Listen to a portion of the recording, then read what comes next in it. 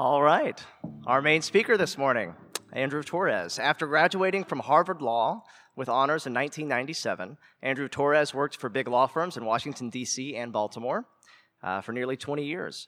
He founded his firm in 2015 to bring small businesses the same high level of intellectual firepower that his clients have come to expect from the best law firms of in the nation. And of course, I think many of us know him as the co-host of the Opening Arguments podcast, a legal podcast that helps listeners make sense of the news. Houston Oasis, let's welcome, all the way from the East Coast, Mr. Andrew Torrez.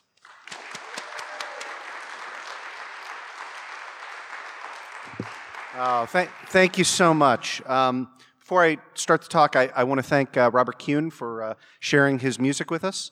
I want to thank Alexis Podeman for her fantastic speech on Texas independence. I want to especially thank Lindsay Cheatham, all of Houston Oasis, for bringing me out here, and Teresa Gomez and the OA Houston group for showing me a little too good of a time last night. So here we are, right? Skepticism in the age of fake news. I got to confess something to you. I have lured you here under false pretenses. This is the actual title of this speech. So, before I can tell you how we're all going to die, you knew you were getting a speech from a lawyer, so here are the mandatory disclaimers. The Houston Free Thought Oasis is a 501c3 nonprofit educational organization, and nothing in this speech is or is intended to advocate on behalf of or in opposition to any political campaign or any candidate for public office. And, of course, nothing in this speech constitutes legal advice or creates an attorney-client relationship. Don't take legal advice from this speech. And the puppy is up there for two reasons. First, a lot of you listen to my show, and that is indeed Lily, the Opening Arguments puppy. And second, I'm hopefully about to scare the hell out of you, so I've included some adorable puppy pictures. It is 100 seconds to midnight. Let me explain what that means. This is the Bulletin of the Atomic Scientists. Actually, first, rabbit trail. Like anything with atomic in the name, like Bulletin of the Atomic Scientists, makes me think of Disney's Tomorrowland, sponsored by the Monsanto Chemical Company. But look, Tomorrowland, right? The Jetsons, personal rocket packs, those spaceships with the 1950s tail fins. Like the idea that we could just kind of technology our way out of any problem. And let me level with you, right? Like I'm a little old, and I'm a kid of the 1980s, and that's the world that I grew up in. That optimism, and in many ways, I still have that, and I want to share that with you. But I'm also a realist, and that's where the Bulletin of the Atomic Scientists comes in. It's a bi-monthly research publication, nonprofit organization dedicated to informing us of existential risks to humanity, and those two existential risks right now are climate change and nuclear war. And actually, those two are intertwined, because the major reason why nuclear war is different than other kinds of war is because it has the power radically to alter our climate. And like climate change, there has been a concerted effort to discredit the science behind nuclear winter. I would encourage you to Google Robach, nuclear winter. Head to the URL I've got up there. That is Alan Robach, the leading researcher on nuclear winter, and his stuff is terrifying. So, this is the doomsday clock. After the bombings of Hiroshima and Nagasaki, those scientists on the Manhattan Project got together to form a nonprofit to warn us of the dangers that they had just unleashed onto the world. And this was the metaphor that they came up with. A clock ticking down to midnight, with midnight representing the end of civilization as we know it. In 1947, they set those hands at 7 minutes to midnight. And during tense times, it's fluctuated since then, right? So 1953, the US and the Soviet Union both tested thermonuclear bombs, and the clock shrunk. But it's also moved backwards when we have come together as a human species and reduced nuclear stockpiles, taken action on climate change. The safest we've ever been was 1991. That was the fall of the Berlin Wall, the collapse of the Soviet Union, and it was 17 minutes to midnight. 17 minutes wouldn't even show up on this clock. Remember 1991? Al Gore had just invented the internet. Cell phones looked like the communicators from Star Trek, and you could admit to liking the music of the Scorpions unironically. In 1991, it was 17 minutes to midnight. This is what's happened since 1991. That brief moment there to 6 minutes was when we signed on to the UN Climate Change Conference in 2009 and agreed to hard caps on carbon emissions that we soon disregarded. Here's where it was prior to 2020. And then 6 weeks ago, the Bulletin of the Atomic Scientists moved it to 100 seconds. That's the closest we've ever been to disaster, closer than the Cuban Missile Crisis, closer than the height of the Cold War. And here's their reasons why. Some of these you probably knew. The breakdown of international agreements. The US, Russia, and China all oppose the Treaty on the Prohibition of Nuclear Weapons. But then they said something that I didn't expect, something that caused me to rewrite this speech 3 weeks ago. Why are we losing trust in the kinds of international institutions that we need to protect us from climate change and nuclear war? Because of the growing trend in the world for political leaders to dismiss facts they don't like as fake news and to manufacture or endorse lies through deepfakes that are, and I've underlined it up there, essentially undetectable as false. So, last year, you might remember this. Certain people created the easiest deepfake in the world. This is a speech by Nancy Pelosi, and all they did was slow it down by 25% to make it look as though she was drunk or mentally incapacitated. And I want you to check out that bottom line. As of yesterday, Facebook, while they have announced a new policy on deepfakes, refuses to take down the video, even though it is 100% a lie. So here's what that means for you as skeptics. It increasingly means a world in which you can see headlines, screenshots, even full videos that are essentially undetectable as false. And that means you're going to have to do some detecting. You're going to need a skeptical toolkit to enable you to decipher news stories. And that, well, I'm not going to lie to you, that's hard. But I am here to help.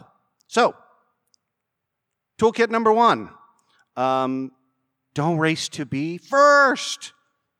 I promise I'm not just making fun of Teresa on that one. Look, we all race to be first, right? I do it on my show. I'm super proud that we were the first to cover the Stormy Daniels story a month before the mainstream media latched onto it. But one of the things that I do on my show is I will not cover a story until we have the underlying legal documents. And that's because media, interest groups, the legal term here is they suck at understanding legal documents. 2 stories to prove that. First, you might remember that one of the first things that President Trump promised to do and did upon taking office was issue an executive order banning entry into the United States from 7 predominantly Muslim countries. That first executive order was written by, again, important legal term, idiots.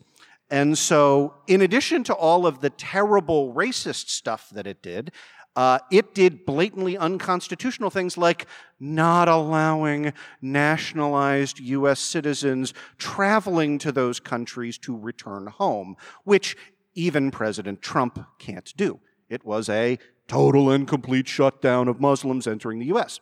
And so the good folks at the ACLU went out and they got an injunction against that executive order. Here's how the ACLU lawyers described that. And look, victory, great. They got that injunction blocked, and Americans were allowed to return home. Here's how the ACLU characterized that victory.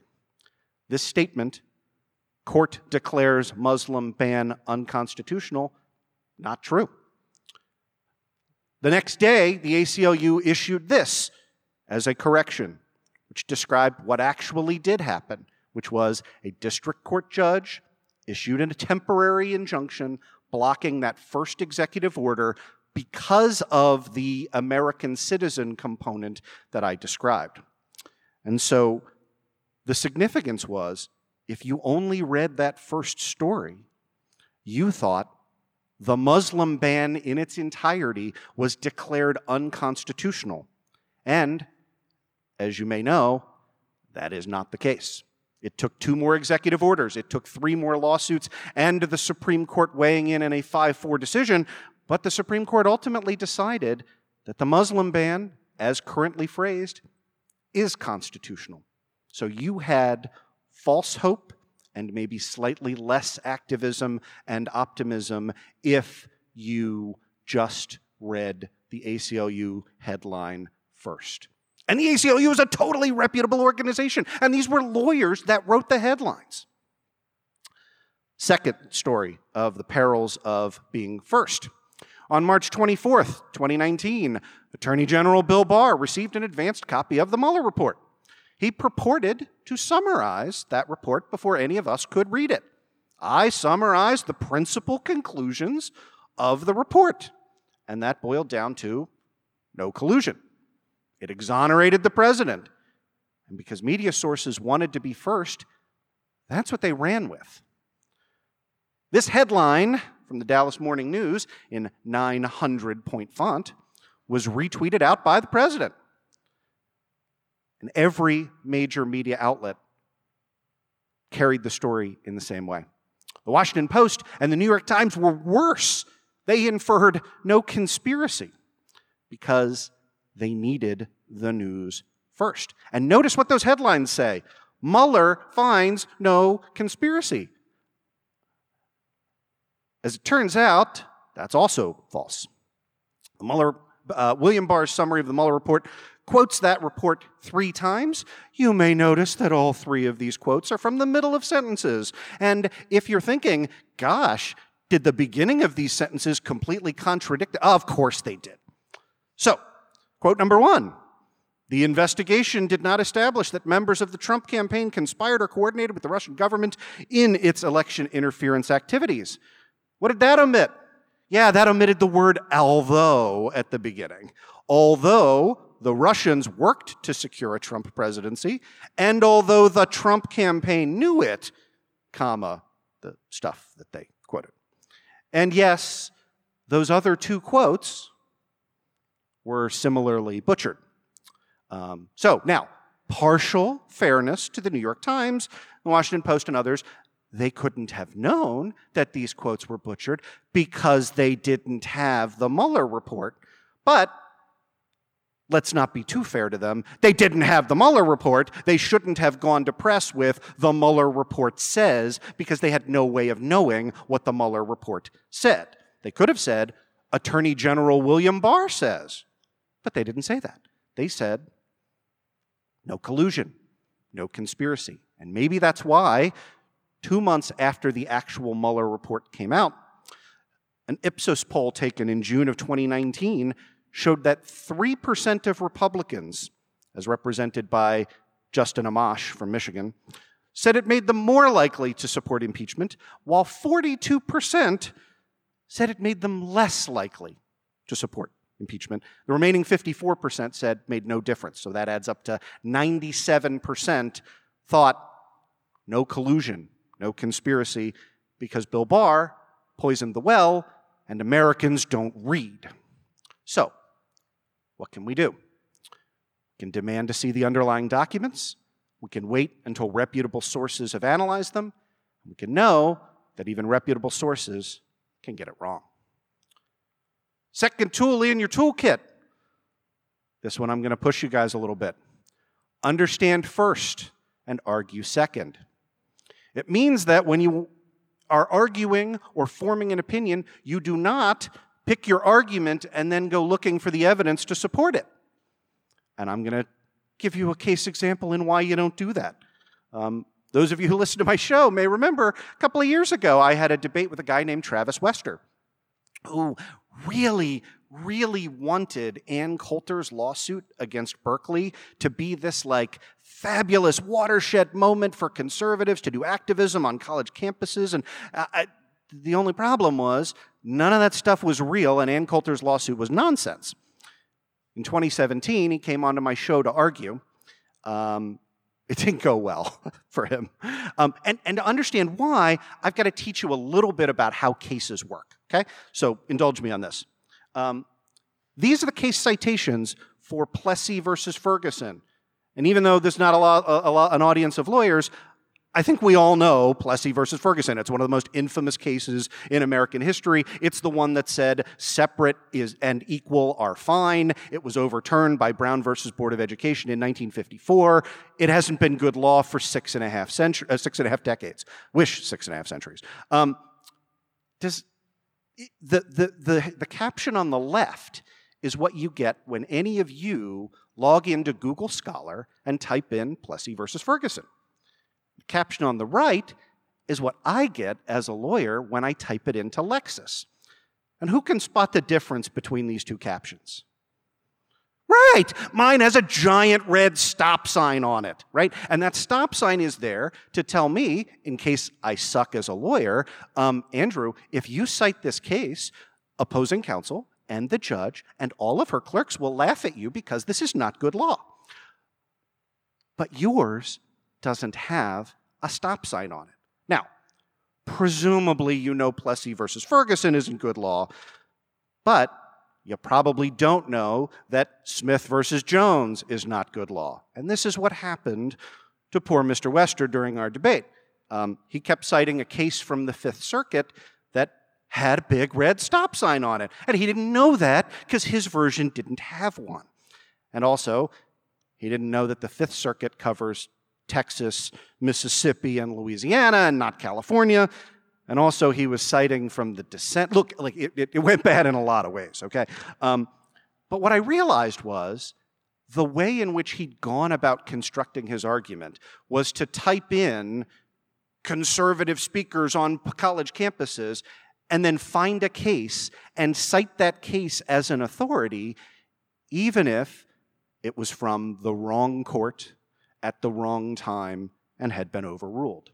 Now look, if this were science, you would immediately see the problem, right? You don't pick the results and then cherry pick the data to support your conclusion. You follow the data where it leads. And I want to tell you, the law is the same way. Just like you can have a crazy outlier experiment that is nothing but noise, you can find a crazy outlier case, especially if you don't know which ones have the stop signs. I don't need to tell you the Ann Coulter lawsuit was nonsense, right? This is how the local Fox affiliate described the inevitable settlement, which I predicted on the show. He predicted total victory for Ann Coulter. I said it's going to go away in a nonsense settlement, and the settlement was the university agreeing to, quote, consider changes to its policy, which was then described as non-substantive and indistinguishable from total victory at trial, right? So look, the lesson is not don't argue. That'd be a pretty dumb thing for a lawyer to get up and tell you. I love arguing, right? The lesson is understand the facts first and pick your arguments second, not the other way around. Look, Travis's argument about underrepresentation of conservative voices on college campuses, that I don't agree with it, but there's a non-crazy way to make that argument. It's not inherently laughable, but it becomes that way when you're marshaling facts and cherry-picking through the cases with stop signs. On to our last tool in the toolkit, which is to be wary of efforts to play to your emotions and your preconceived notions. All right, who knows what these two things are? Yes, on the left is professional grifter and con artist Dr. Jill Stein. On the right is a 22-pound turkey. Some of you know this story, but since it is an election year, I thought it was important to include it again. This will also be the segment where I am most likely to get angry questions during the cross-examination period, which I welcome. So, these two turkeys are connected over Thanksgiving 2016. It was 8 p.m. the night before. I am in my backyard getting ready to smoke the turkey on the right. I'm covered in turkey goop, and my phone starts going crazy in my pocket. So I go inside, I wash off, and I try and figure out what's going on. And here's what's going on. Jill Stein was announcing that she was raising money to fund recounts in Pennsylvania, Wisconsin, and Michigan. If you add up those 3 states, that would give us just enough electoral votes to make Donald Trump not the president. And I got 507 actually, texts, emails, other messages, and they all, actually, it would be easier to tell you the question that they didn't ask me, right? The question they didn't ask me was, Andrew, if these recounts are going to benefit Hillary Clinton, then why are they being brought by the crazy cat lady that wished Harambe a happy birthday and not by Hillary Clinton? That would have been a really, really good question. Put a pin in that. It's a doctrine called standing. We're going to pull it out in a second. But no, I got 500 variations of this question. And let me tell you what this question meant. This did not mean, Andrew, in your considered legal opinion no, this meant, Andrew, please tell me this is real. Please tell me there's something I can do to make Donald Trump not the president. So, was it real? Of course it wasn't real, right? And this was patently obvious to anybody who stopped to think about it for a second. This is the lawyer's answer for why it's not real. MGL 168.862, Michigan's electoral law, which says a candidate for office who believes that he or she is aggrieved on account of fraud or mistake can petition for a recount. What does it mean to be aggrieved on account of fraud or mistake? It means that you allege that a recount will make a difference for you personally. Jill Stein was at 1% before the recount in 4th place. She was going to be at 1% after the recount in 4th place. She wasn't even arguing that it would help her. She was arguing that it would help her ostensible opponent. And that's where we can pull that pin back out. That's standing. You didn't have to know MGL 168.862 to know that courts don't issue advisory opinions. Courts don't let you come in and say, hey, my friend Bob was hurt. Can you fix it? They say, yeah, well, great. Let Bob come in. The court has to do something to address your grievances. That's standing. This lawsuit didn't have it. And that is what I took to record an emergency episode of my show and Facebook and the various interwebs to tell people. And it made an awful lot of people who were otherwise fans of my show very, very unhappy. I got added to a group on Facebook called Lawyers on the Left, and I explained the standing argument that I just made to you. And an admin of the group said, well, you may be right, but it's important that we stop Donald Trump, and I view this like a lottery ticket, and so I'm going to send Jill Stein money, and maybe it will pay off. And I said, see, I would advise you not to play the lottery either. And that ended my 52-minute tenure as a member of Lawyers on the Left on Facebook. You know how this story ends, right? The courts in Michigan and Pennsylvania ruled that Jill Stein lacked standing. In Wisconsin, which had a separate law that didn't require standing, Jill Stein's recount resulted in Donald Trump getting an additional 131 popular votes. I do not go through this to brag about how smart I am as a lawyer, although I do enjoy doing that. I did not have to be a smart lawyer to get this right. Literally, the dumbest lawyer on the planet could have gotten this right. The only people who got it wrong were people, like some of us here in this room, who really, really wanted it to be right, and they wanted there to be something that they could do to make Trump not president.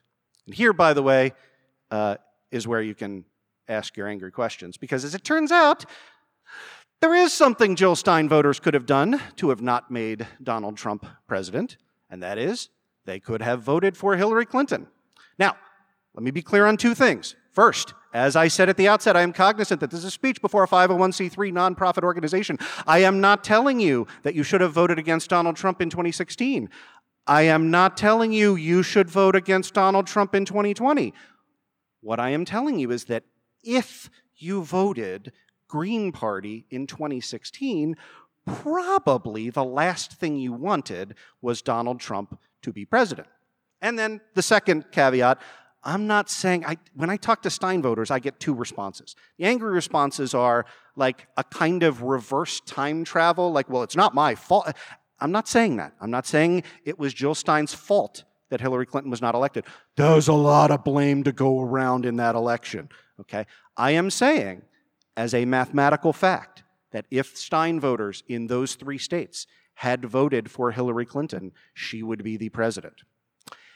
And that's the second response I got from a lot of Jill Stein voters who said, Andrew, Nate Silver told me there was a 99.9% chance that Hillary Clinton was going to be elected, and I wanted to use my voice to send a message, and so I voted for...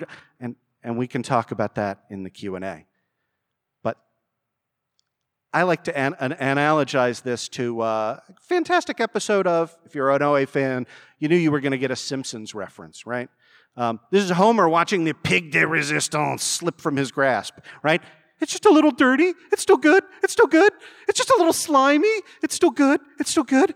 It's just a little airborne. It's still good. It's still good. And then Bart says, it's gone. And Homer says, yeah, I know. I mean, even Homer came to acceptance eventually. I am going to skip over the evidence of how Jill Stein raised $7 million in 2 weeks and pocketed the money. I am going to skip over the equally fraudulent front-paged on Daily Kos Revote 2016. We can talk about that in Q&A if you want. I'm going to go back to Homer. That moment where we try and convince ourselves that it's just a little airborne, that's when we stop being skeptics. That's when we want something to be true more than we care about whether it's false. So those are your 3 tools. Be patient. Look for the source documents. Understand first, argue second, and watch out for efforts to appeal to your emotions, especially if they come from slick lawyers who put puppy pictures on the screen. I want to leave you with this quote from Houston native, one of the pioneers of video gaming, Chris Crawford. In 1986, he wrote a game called Balance of Power. Some of you may remember it. And it was the first international relations simulator. And the way you lost was by triggering nuclear war. And back then, because the graphics were 8-bit sprites and generally looked terrible, it was customary for games to have these lavish ending sequences with the finest 320 by 192 graphics that you could have at the time. And Chris Crawford didn't put in a big, beautiful nuclear mushroom cloud at the end. He put in this box: we do not reward failure. It is 100 seconds to midnight. It's time to act. Thank you very much.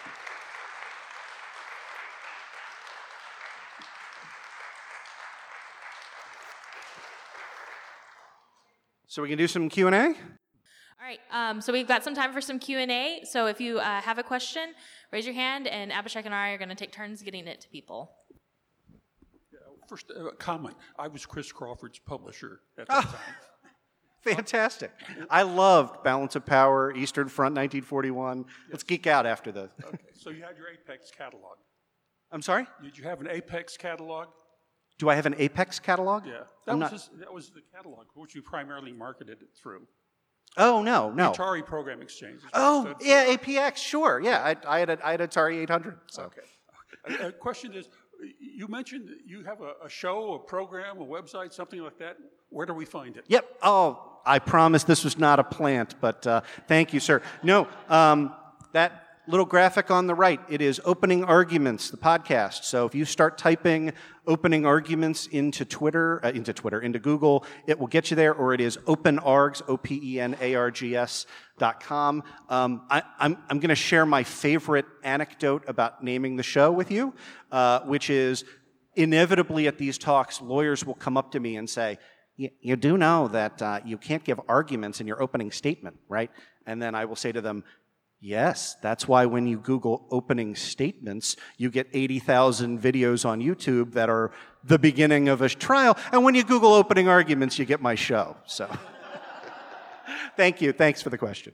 Good morning. Good morning. Thank you. That was so enlightening. Oh, thank you so much. So I'm sitting here thinking, what do you need to help you get people like us to spread the word, to be a little bit more thoughtful, to teach others?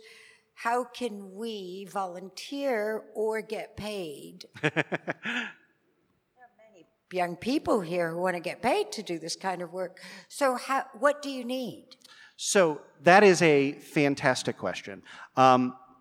So there are a couple of things that I want to speak to on that, right? The first is, there is a reason why I'm out here from Baltimore. I travel to various free thought skeptic organizations and waive my speaker's fee and do my best to get out and share the message. I really think, like, when people ask me on the show, like, what are the challenges to democracy going forward?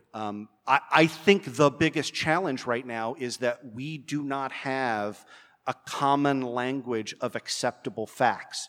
And let me explain that in concrete terms. I picked the nuclear war and 100 seconds because that's terrifying.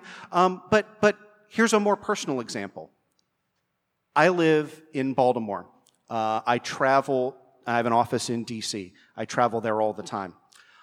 A gentleman showed up at the front door of a pizza joint called Comet Ping Pong with an AK-47 strapped to his back, demanding to be led into the basement where Hillary Clinton had a secret sex ring of raping and murdering toddlers. There are a lot of problems with that statement, but probably the biggest one is Comet Ping Pong does not have a basement. Fortunately, this person was talked down and did not open fire. But the reason that I began with the Bulletin of the Atomic Scientists is, imagine a deep fake that shows a secret entrance to the basement below Comet Ping Pong. How do you disprove that to somebody who's motivated, who says, no, I saw you push the blocks in the right order and a passageway opens up? That's terrifying. There's a piece of research I had to cut from this presentation where, and I realize I'm doing a little bit of a rabbit trail. This is one of my signature moves. Researchers tested the question of whether there is such a thing called a nuclear taboo. Steven Pinker believes in it. He wrote 12 pages on the Better Angels of Our Nature about how, look, we all know that nuclear weapons are so terrifying we would never do them again. And what he did was, this group hired YouGov, and they created a scenario. And the scenario was designed to mimic Hiroshima and Nagasaki.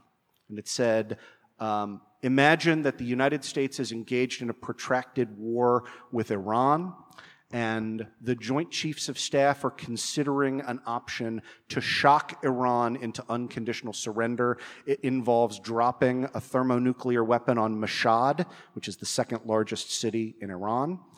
Would you support such an action, knowing that it would kill 2 million civilians? What percentage of people do you think agreed with dropping a nuclear bomb on innocent civilians in Mashhad? 60%.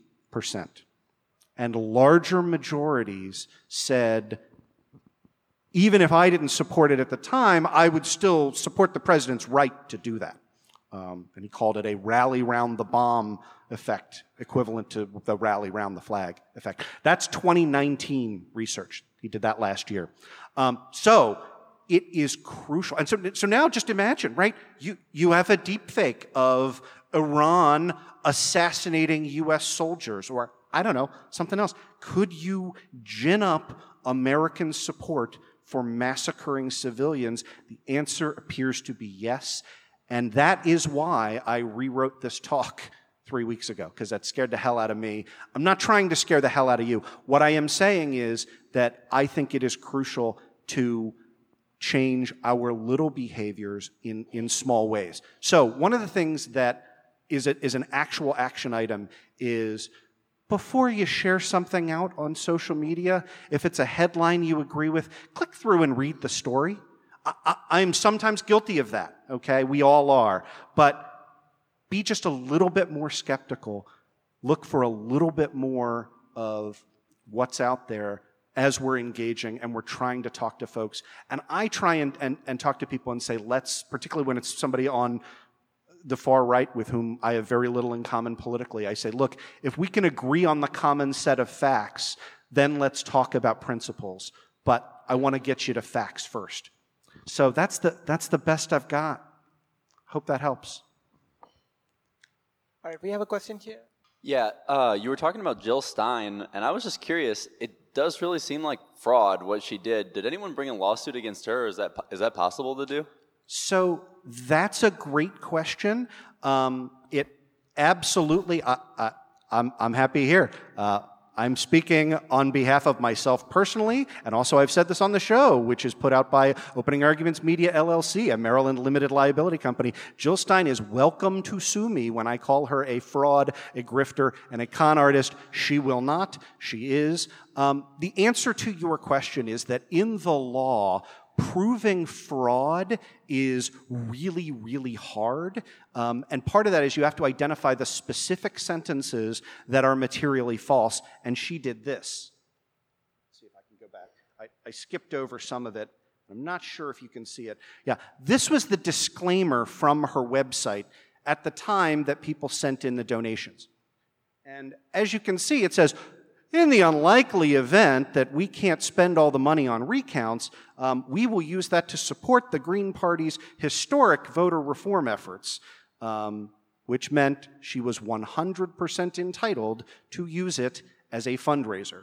And as I pointed out, her presidential campaign raised $3.5 million in 2 years. The recount fundraiser raised $7 million in 2 weeks. So that's why there have been no fraud lawsuits. Read the fine print. I have a question. Could you give us perhaps a quick summary of reliable sources? I mean, I have a terrible time deciding even now what is reasonable and what's reliable. And then I get in arguments on Facebook all the time with all these right-wing people. And of course they claim, just as I claim their stuff's crazy, they claim my stuff's crazy. So does anybody agree on anything as being reliable? Yeah, that's tough, and that's why I took the first pot shot at the ACLU. I need to tell you, I am a literal card-carrying member of the ACLU. I have been a contributor since I was 14 years old. I love and believe strongly in what they do, and if they got it wrong, anybody can get it wrong. So here's what I recommend. The first newspaper I typically go to when I'm vetting stories for opening arguments is the Chicago Tribune. And the reason I do that is not because the Tribune is the best paper in the world, but because they have the best track record of embedding or linking to the actual documents that verify the facts that back up their stories. Their online stories have the most hyperlinks, and so when I get in a back and forth and someone is like, oh, well, that's just a, CNN and who knows, and I have this thing from a blogger at Red State named, Trump Lover 69, and I don't want to get into any of that. What I want to say is, let's talk about the underlying facts. What happened? And then we can apply sort of our filter on top. So it's the answer to your question is it's hard. A lot of sources do get it wrong. I wait for the consensus to come out. There's also some arguing from the alternative, right? The like, think about, and I've got an example, a right-wing example that comes to mind, but look, let us not overly, if you agree with me politically, understood, right? Let's not overly pat ourselves on the back on the left, right? We share fake news and stupid stories, and I wish I could think of one because I like taking shots at our own side. There was a story that went around that a certain journalist on CNN of Muslim descent had like shouted Allahu Akbar like in the middle of a CNN broadcast, right? And that was shared out by Red State and the like conservative blogosphere and got circulated back to me. And I just asked the person, I said, look, if this happened on national television, can you show me a clip? And again, could be a deep fake.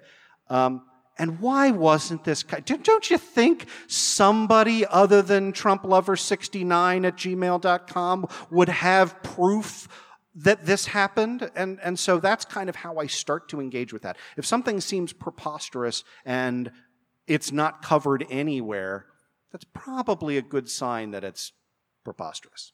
I wish I had better sources. That's part of the lesson of the talk. So, yeah. So here's the thing, right? Wire services are very good at telling you what happened, right?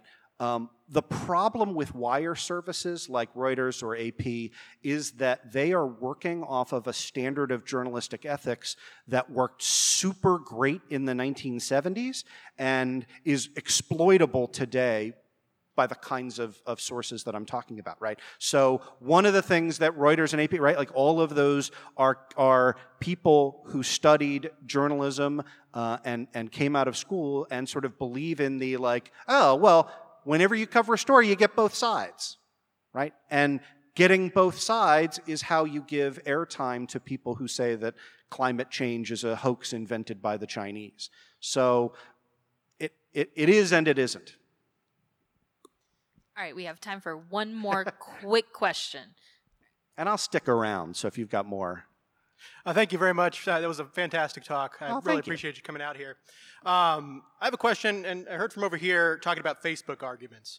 And kind of going a step, and I guess it goes maybe a step beyond the talk here today, because it's great for us to have that information and to remember and constantly remind ourselves to be skeptical about things.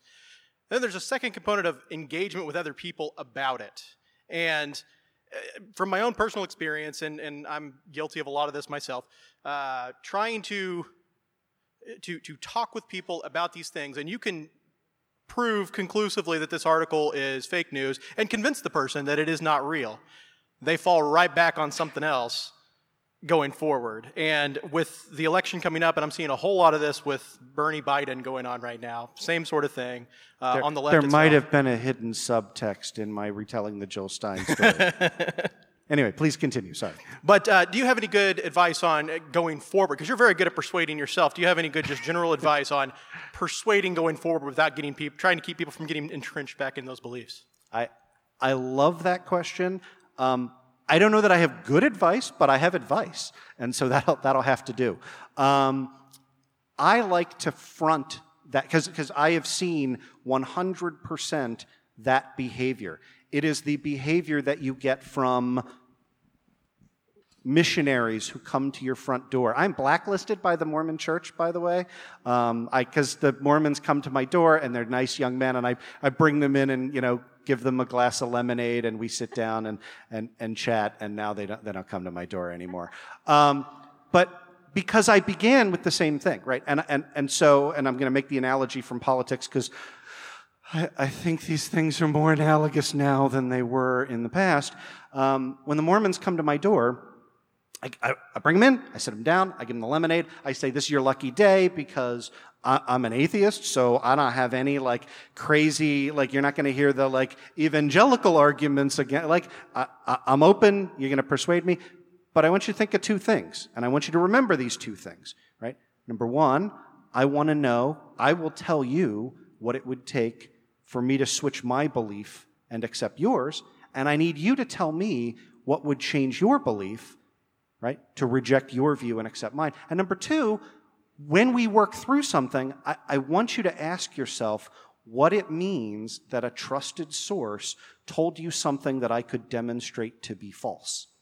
And again, I can't say that that has a great history of success, but that prevents the kind of gallop of arguments of like, okay, well, all right, fine, there's no secret cabal beneath Comet Ping Pong, but, the deep state is still definitely infiltrated into the federal government. And you're right. Like, you can swat away things all the time. You got to stop and be like, no, wait, I told you at the outset. And you just believed that there was a child sex ring in the basement of a place that doesn't have a basement. Like, let's talk about why you believed that coming into it. It's the best advice I got. I will tell you, I love the thing that got me banned with the Mormons was because they travel in pairs, right? And so I asked the one, like, what would convince you that I could shoot lasers from my eyes, right? And he said, well, I suppose if, you could, light that square on fire over there. And before I could say anything, his compatriot, fellow elder, elbows him and is like, no, because he could have rigged that up in advance to detonate it. And I was like, all right, my work here is done. So anyway, so thanks for the question. That's the best I've got. Thank you very much. Thanks to all of you. I really appreciate it.